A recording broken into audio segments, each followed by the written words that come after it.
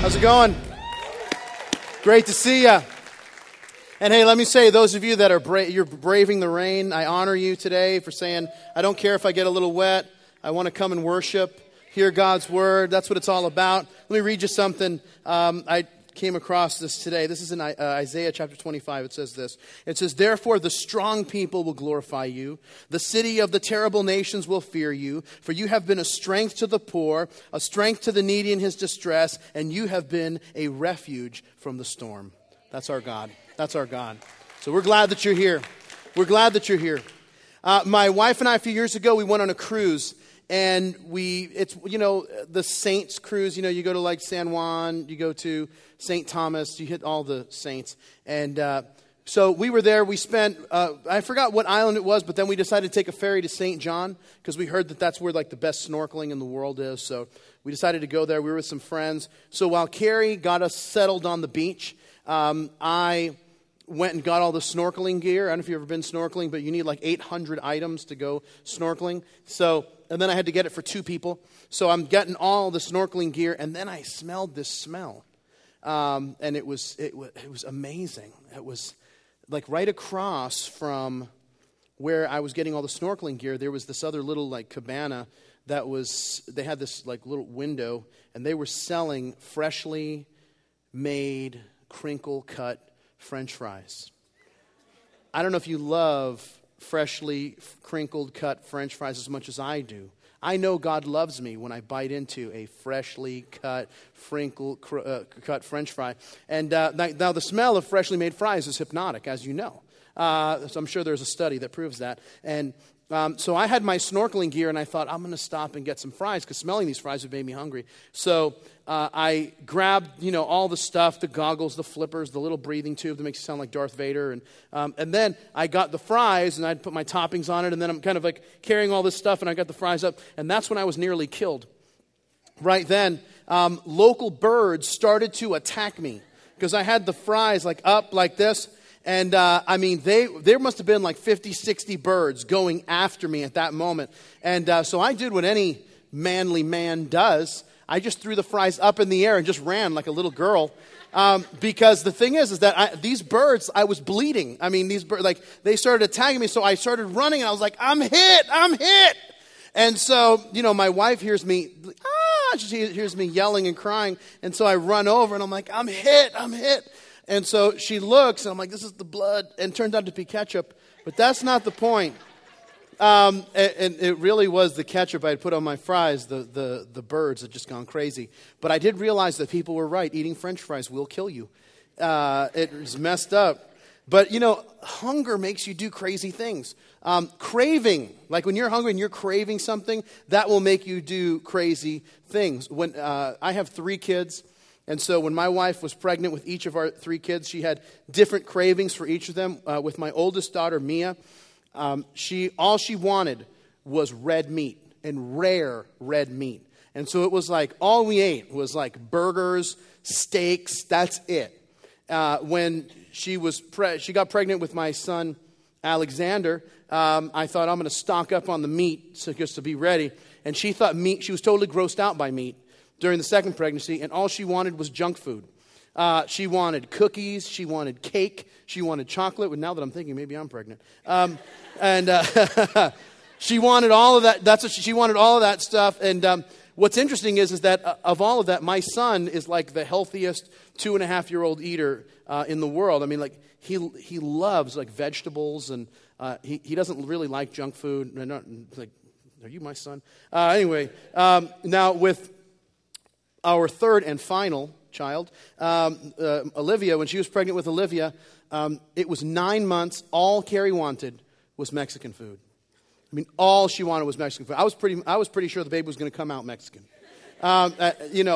Because, listen, 9 months. Do you have any idea how many tacos I ate in 9 months? I have had enough chimichangas to last an entire lifetime just in that 1 year. If that Dorito taco had been out, forget it. I'm going to stop by one of these days and hit one of those. I haven't been to Taco Bell in years, but that thing does look awesome. That has nothing to do with the message. I just wanted to come out and say that. But listen, that's what cravings will do. They give us a desire, a hunger, a thirst for something, and only that thing will satisfy, and no substitute will do. Now, if you've been tracking with us the last few weeks, or maybe it's your first week here, however that works for you, let me just catch you up to speed and kind of remind you, if you've been here. Jesus has been talking to a group of people that are following him because that group of people wants to know the same thing back then that we want to know right now, and that is, how do you make life work? How can you be happy?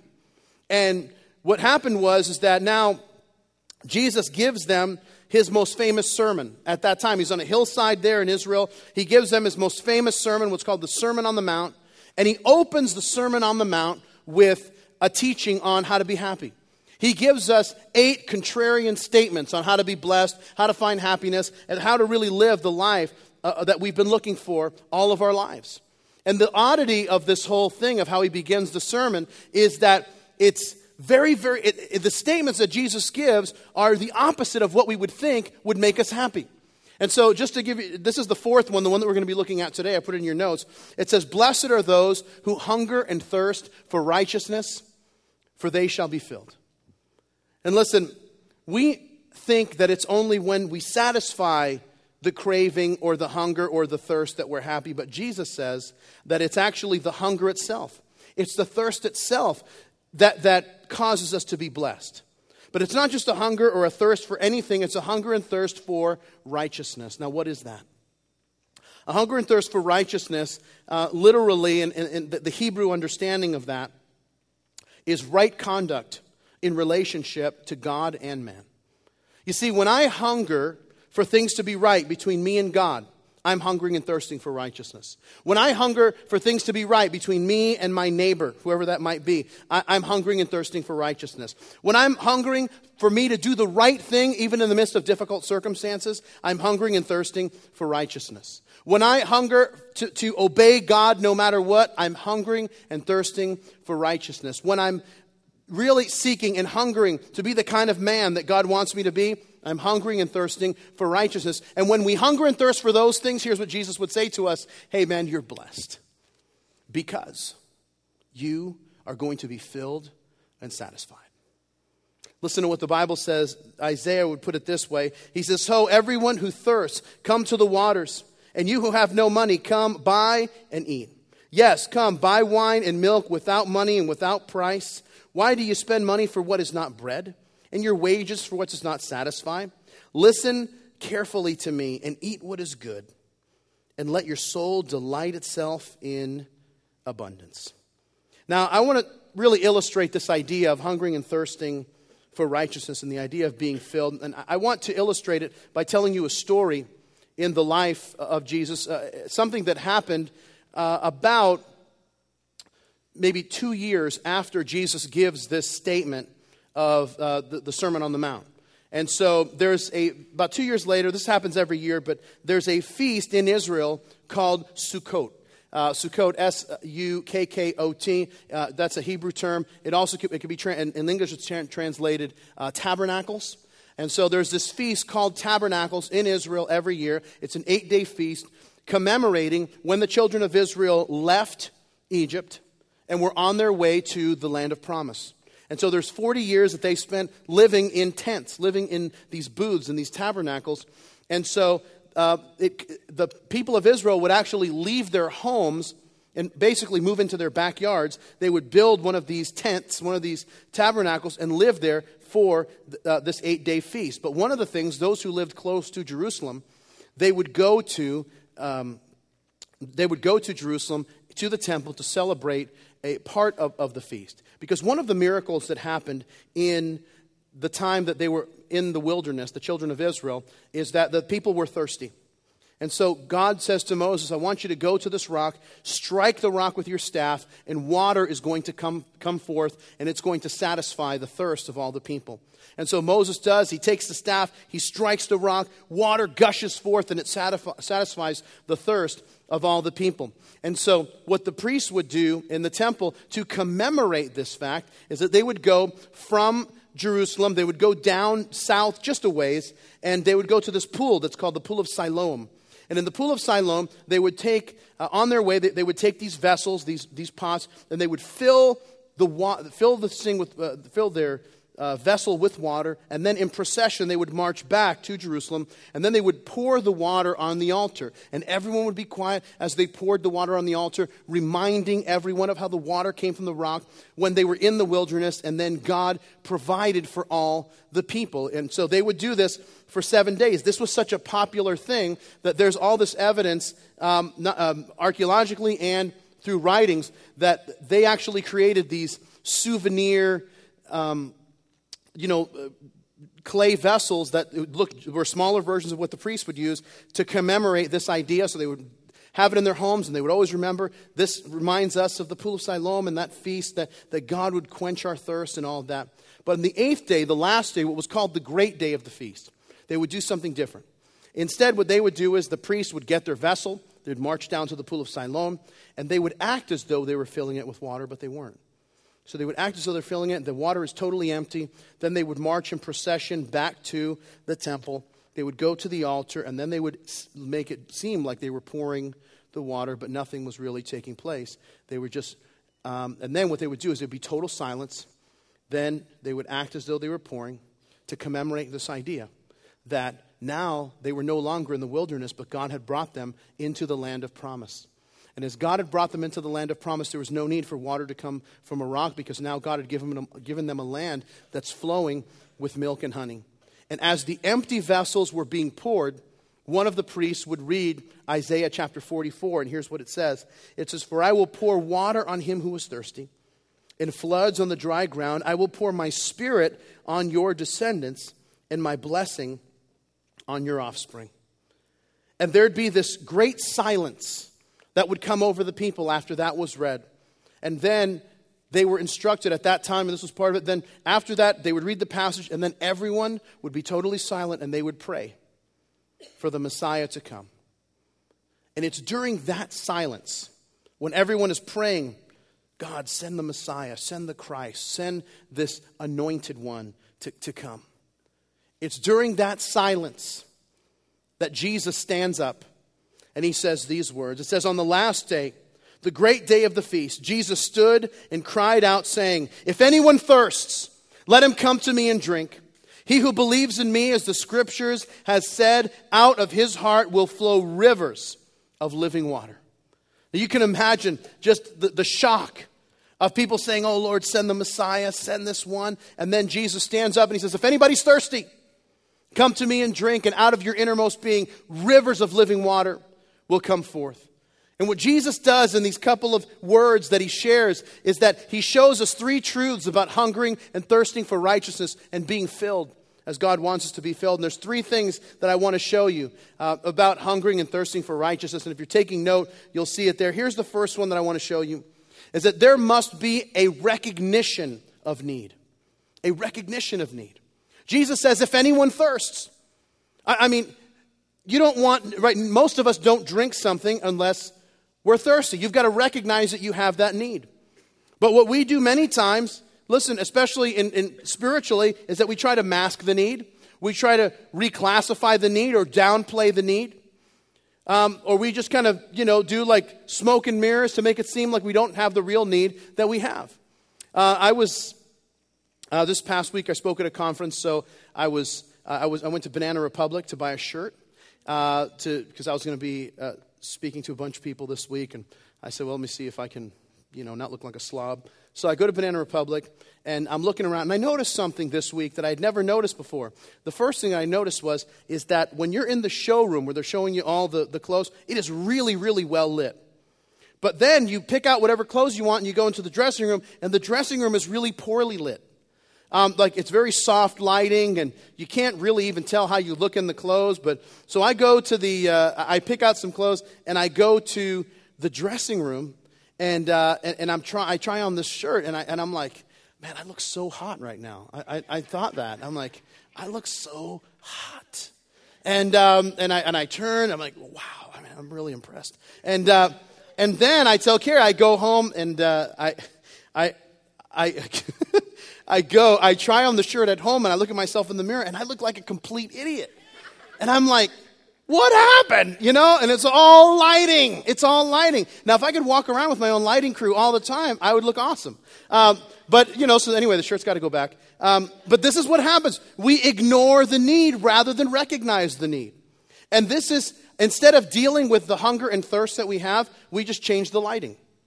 So someone maybe will confront us about our need to get some help about something. And we'll say, yeah, I need help, but I'm not as bad as that guy, so I'm probably okay. Or maybe you have a girlfriend, ladies, and you say, listen, why are you marrying him? And she'll say, sure he doesn't have a job, sure he treats me bad, sure he plays video games all day, but you should meet his brother, he's a real loser. And it's like, how about you just don't marry into that family and just move on? But what are we doing? Listen, here's what we're doing. We're masking the real need. The real need, our thirst for God. Because every single one of us was created with a need for God. And sometimes what we'll do is we will mask that need and try to fill that need with everything else that can't satisfy. You ever have this thing, like maybe you're out playing basketball with some friends or you're out running or something, and then you come back and someone, you say, oh man, I'm so thirsty. And say, oh great, would you like a hot chocolate? No. Oh, well, okay. Would you like maybe grape juice? No. How about some warm tea? No, I want water. That's it, right? Because it's the only thing that's going to satisfy. Here's what the Bible says. God says this in Jeremiah chapter 2. He says, for my people have committed two evils. They have forsaken me, the fountain of living waters, and hewn themselves cisterns, broken cisterns that can hold no water. This is what happened in Israel's history. They had forsaken God, and instead what they did was that they started chasing after idols. And the idols never satisfied, but they just kept pressing in harder to the idols because they had forsaken God, who was the only one who could really satisfy their need. And listen, we do the same thing. We give it different names, but it's essentially the same thing. And we simply worship these gods that Israel had ran after instead of worshiping the true and living God. Let me introduce you to three of them if I can. The first one is a god named Baal. Baal was the god of power and intellect. In fact, here's a picture of Baal. And this is a small statuette. This is what I saw about 10 years ago when I was in Israel. They did a whole Canaanite exhibit, which, I was so excited, because when you're a Bible teacher and like a nerd, you're just so excited about a Canaanite exhibit. But I was there and they were doing this Canaanite exhibit, and they had statues of Baal of all different sizes that they had excavated. Now you'll see that Baal has one arm up, and that usually in the larger statues of Baal, that has a lightning bolt, because he would be the one, this lightning represented Baal's power, and he was said to have tremendous power and offered his power to those who worshiped him. How did they worship Baal? They worshiped Baal by cutting themselves. And the more committed they were to Baal, the greater instruments they would use to cut themselves, and the deeper the cuts that they would make. If you're familiar with the story in 1 Kings 18, when Elijah had this showdown with the 450 prophets of Baal, he said, listen, how long will you go between two opinions? If God is God, worship him. If Baal is God, we should worship him. So let's do this. Let's set up an offering, and then we'll pray, and whoever answers by fire first, that's the real God. And so he says, well, Baal, we'll let you hit lead off, and you can go first. And the prophets of Baal are thinking, this is our wheelhouse. Answering by fire, lightning bolt on the offering, causing a fire, this is what Baal does. So Elijah sets it up. So, if Baal is really God, this should be an easy thing. And so what happens? I put it in your notes. Look at what it says. So they prepared one of the bulls and placed it on the altar. Then they called on the name of Baal from morning until noontime, shouting, "O Baal, answer us." But there was no reply of any kind. Then they danced, hobbling around the altar they had made, so they shouted louder, and following their normal custom, they cut themselves with knives and swords until the blood gushed out. Listen, this is how people try to replace their need for God with power. And so what they do is that they worship their position of power. That becomes their God, this position of power that they have. But then the company downsizes, or the company collapses, or somehow you're no longer in that position and your life is in shambles. because the God that we worshiped has failed us somehow. That's one God. Let me introduce you to the second God they worshiped. This is the goddess Ashtoreth. Ashtoreth was the goddess of pleasure and sensuality. And she was depicted, and we have a picture, as this multi-breasted deity, which to me that's messed up, but any more than two seems unnecessary. Did I just say that out loud? Don't say that again. But sorry. But here's Diana. Ashtoreth went by several different names in cultures. If you're familiar with the book of Acts, in chapter 18 of Acts, when they're talking about, or chapter 19 of Acts, when they say, "Great is Diana of the Ephesians," this is the same Ashtoreth. The Greeks called her Diana. The Romans called her Venus or Aphrodite. The Assyrians called her Semiramis. The Egyptians called her Isis. The Babylonians called her Ashtarte. In India, even as far as India, she was called Devaki. And but this is the you worship this God. This was the God of pleasure, sensuality. But here's the thing. You say, do people really worship this God? Yes, they do. Even today. Do you know why some men make it their life goal to sleep with as many different women as possible? It has very little to do with sex. They think it has something to do with sex, but it has very little to do with sex. It has everything to do with his need to feel like a man, because no one has ever taught him what it means to be a man. And so he's decided that this is his validation, and culture has decided that this is his validation. But what he doesn't realize is that this man is someone who's created in God's image. And so because he's created in God's image, he has worth and value. But he has forsaken God, and he's decided to worship a different God. And that God teaches him, this worship of Ashtoreth teaches him, that the only way he has value or worth is if he can get a bunch of women to agree to sleep with him. See, the Bible would tell us something very, very different. It would say this, it says, "Run from sexual sin. For no other sin so clearly affects the body as this one does. For sexual immorality is a sin against your own body. Don't you realize that your body is a temple of the Holy Spirit who lives in you and was given to you by God? You do not belong to yourselves, for God bought you with a high price, so you must honor God with your body." You see, there's lots of people worshiping this God. And these are old numbers. This is from 2006. In 2006, over $13 billion was spent in pornography in the U.S. alone. And that's not even globally. If we add this globally, it was more money than was spent, than was brought in all four major sports. And it's this. And the question is, what is everyone chasing? They think it's sex, but it's so much deeper than that. They're chasing worth, value, meaning, beauty, all things that our God gives to us freely because we are created in his image.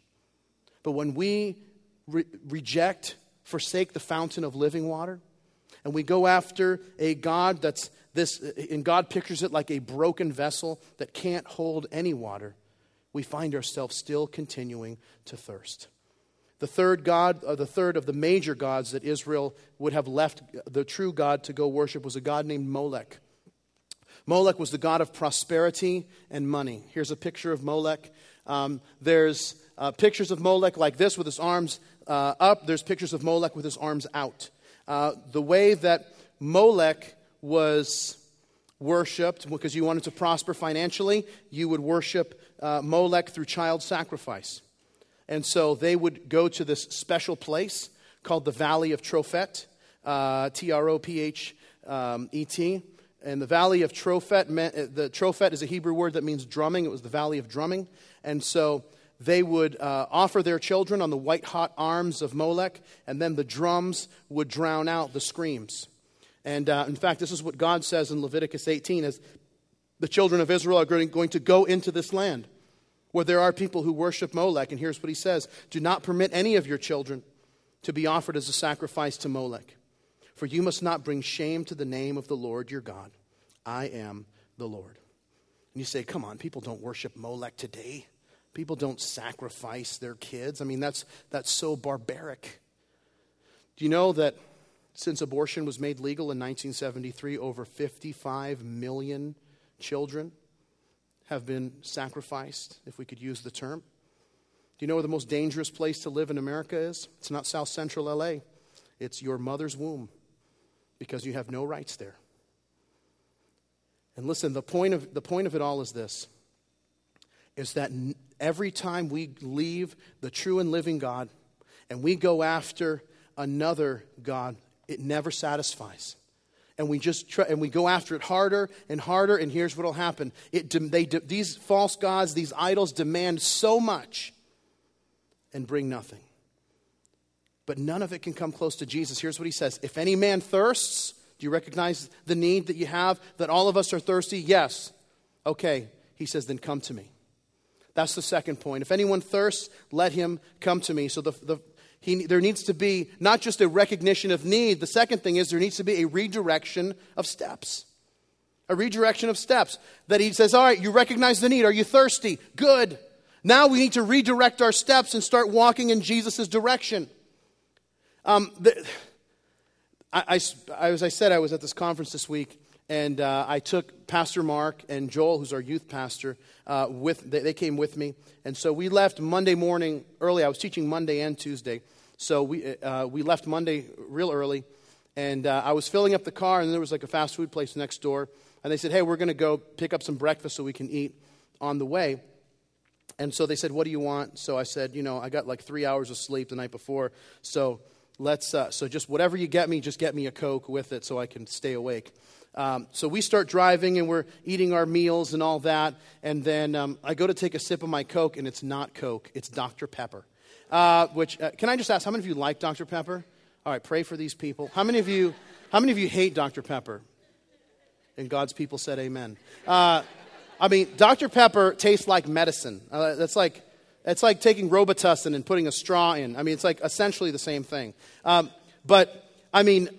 wanted to kill Mark at that moment because I'm like, dude, what did you do? And he's like, it said Coke, I'm like, are you sure you pressed the right one? He's like, I know how to work a soda fountain.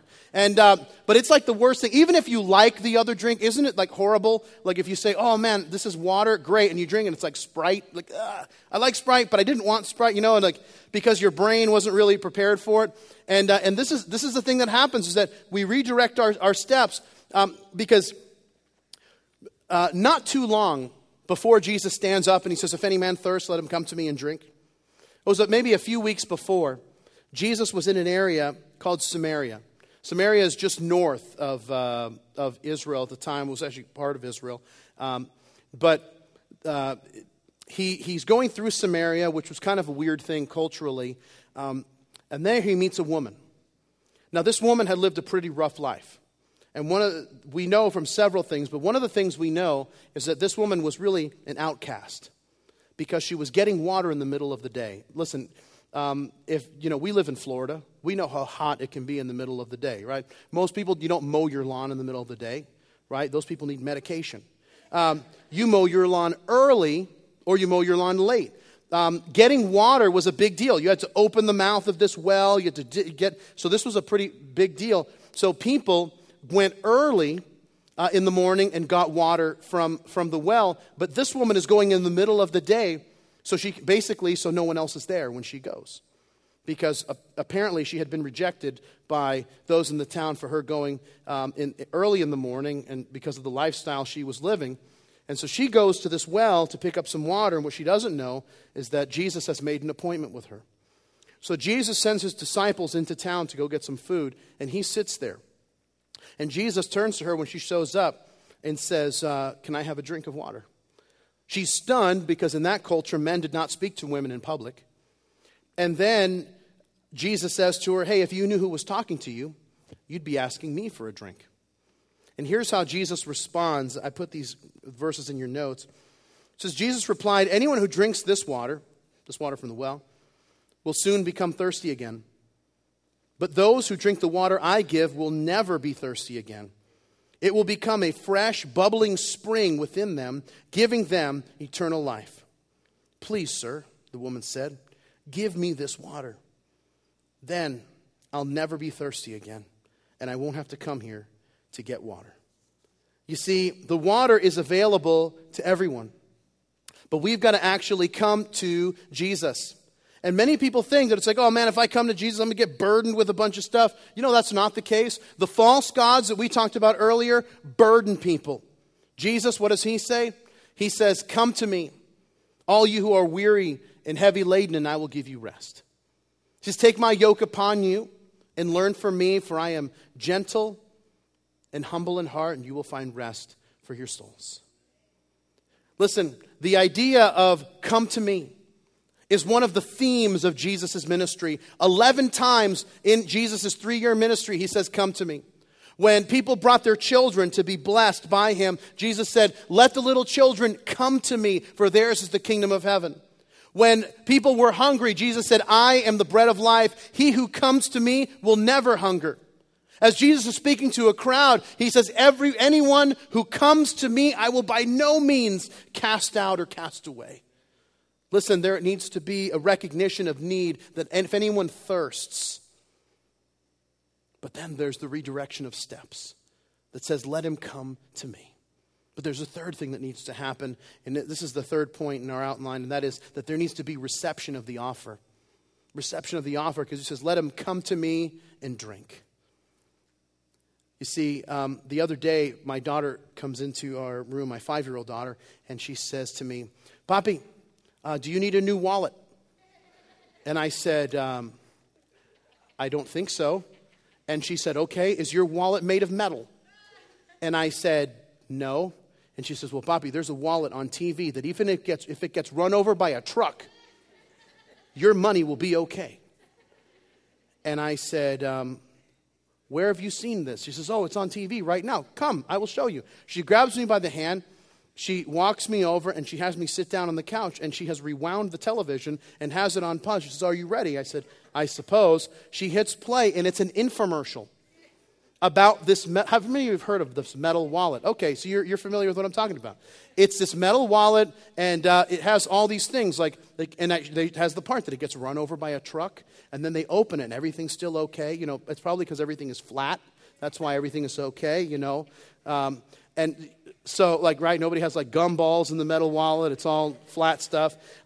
So anyway, it has that, and then it has this woman apparently, drops an entire gallon of water in her purse. Oh, how'd that happen? But then she pulls out the metal wallet, and everything is dry.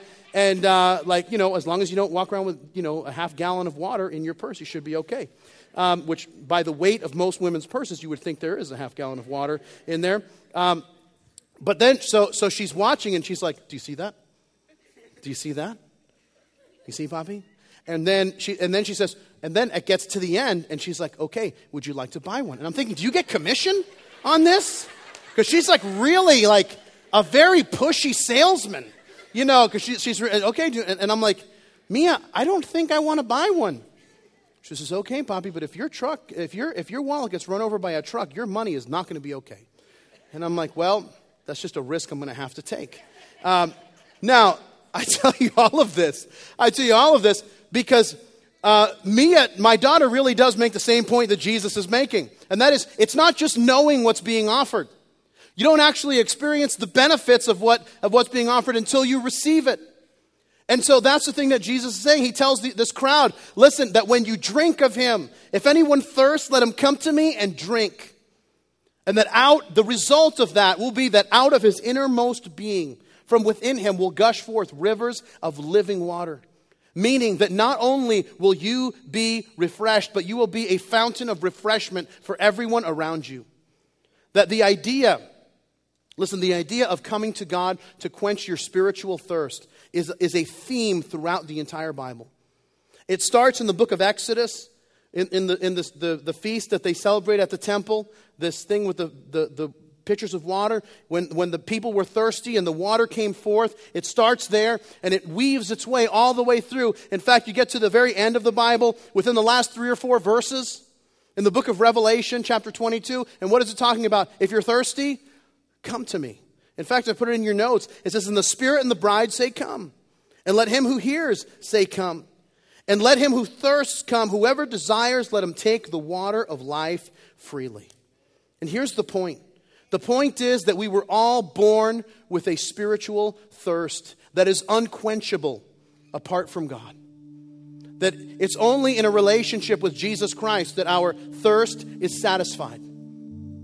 That listen, that is not God's way of trying to make you miserable. That is because we were created by God, and life only makes sense when He's the one quenching the thirst, and our lives will never make sense without Him.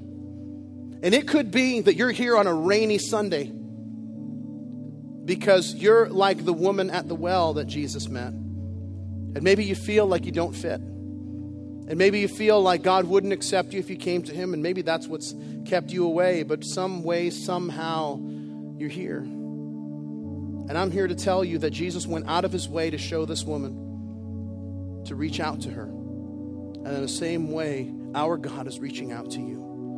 That God wants rivers of living water. That is a Jewish phrase to talk about this abundantly a wonderful life that God desires for us.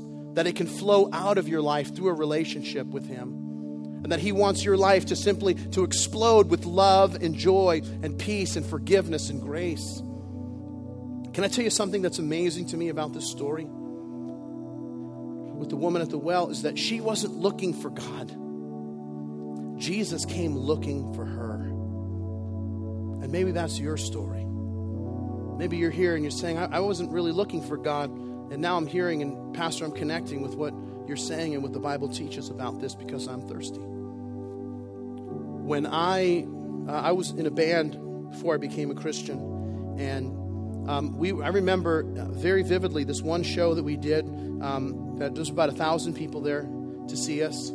And I remember I was sitting backstage. I was playing my bass. I play bass in this band. I was just warming up. And I hear like this crowd that's just going crazy for us to come out. And it was just a few minutes before we went on stage. There was record label people there because this was the night that these record label people were going to see us and make the offer. And it was like, fame and riches and all that. And our lives were taking the trajectory that we had hoped. And this was everything that I had dreamed of ever since I saw some band on MTV. And I thought, that seems like the coolest thing in the world to do. That's what I want to do. And we're ready. This is the night. And I remember having this wrestling internally. And this is what I kept thinking. I kept thinking, if this is everything that I had wanted to, and I am on the precipice of the life I've always dreamed of, why do I feel so empty? Why does none of this really matter that much? When it's what every musician desires and wants and hopes for and dreams of. And I'm about to take that step into the life that I thought I have always wanted, and it's meaningless. It's like a vapor. And I didn't get it. Shortly after that, I was visiting my brother. My brother had become a Christian a couple years earlier. And he sat with me and shared the gospel with me. And he talked about the fact that God became a man. That Jesus had, in the person of Jesus, that He lived a perfect life. And yet He was crucified for my sin and your sin, for all of our sin. That they buried Him because it was game over. And yet 3 days later, He rose from the dead. Proving that He's God. Proving that He had the power that even death couldn't hold Him. And then, not only that, but that He offers us forgiveness and eternal life. And He offers to quench the thirst that we've had our entire lives. That night, I prayed to receive Christ. I prayed a simple prayer, calling out to God. And God changed my life. And listen, I wasn't searching for God. What I found is that He was searching for me. And perhaps that's your story. That maybe you're here this morning and you say, but I haven't been really searching for God. But listen, maybe He's searching for you. Listen, all of us have fallen short.